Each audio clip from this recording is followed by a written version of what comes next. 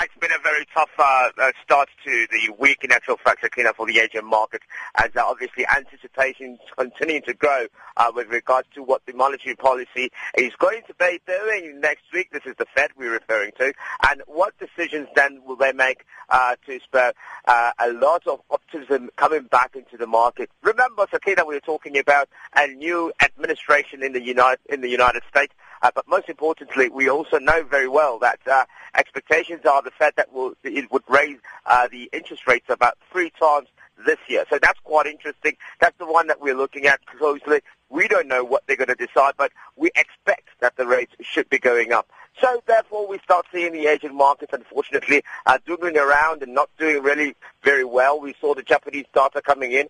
It shows in yuan terms that they grew their exports by 44%, which I thought would boost the markets in actual fact and put them in positive light. Nonetheless, we see the Nikkei going down there by 0.48%, and the ASX 200 in Australia, it's also down by 0.89%. There was some positivity of the Shanghai Composite, which went up slightly to 0.16%, and the Hang Seng also going down to 0.17%.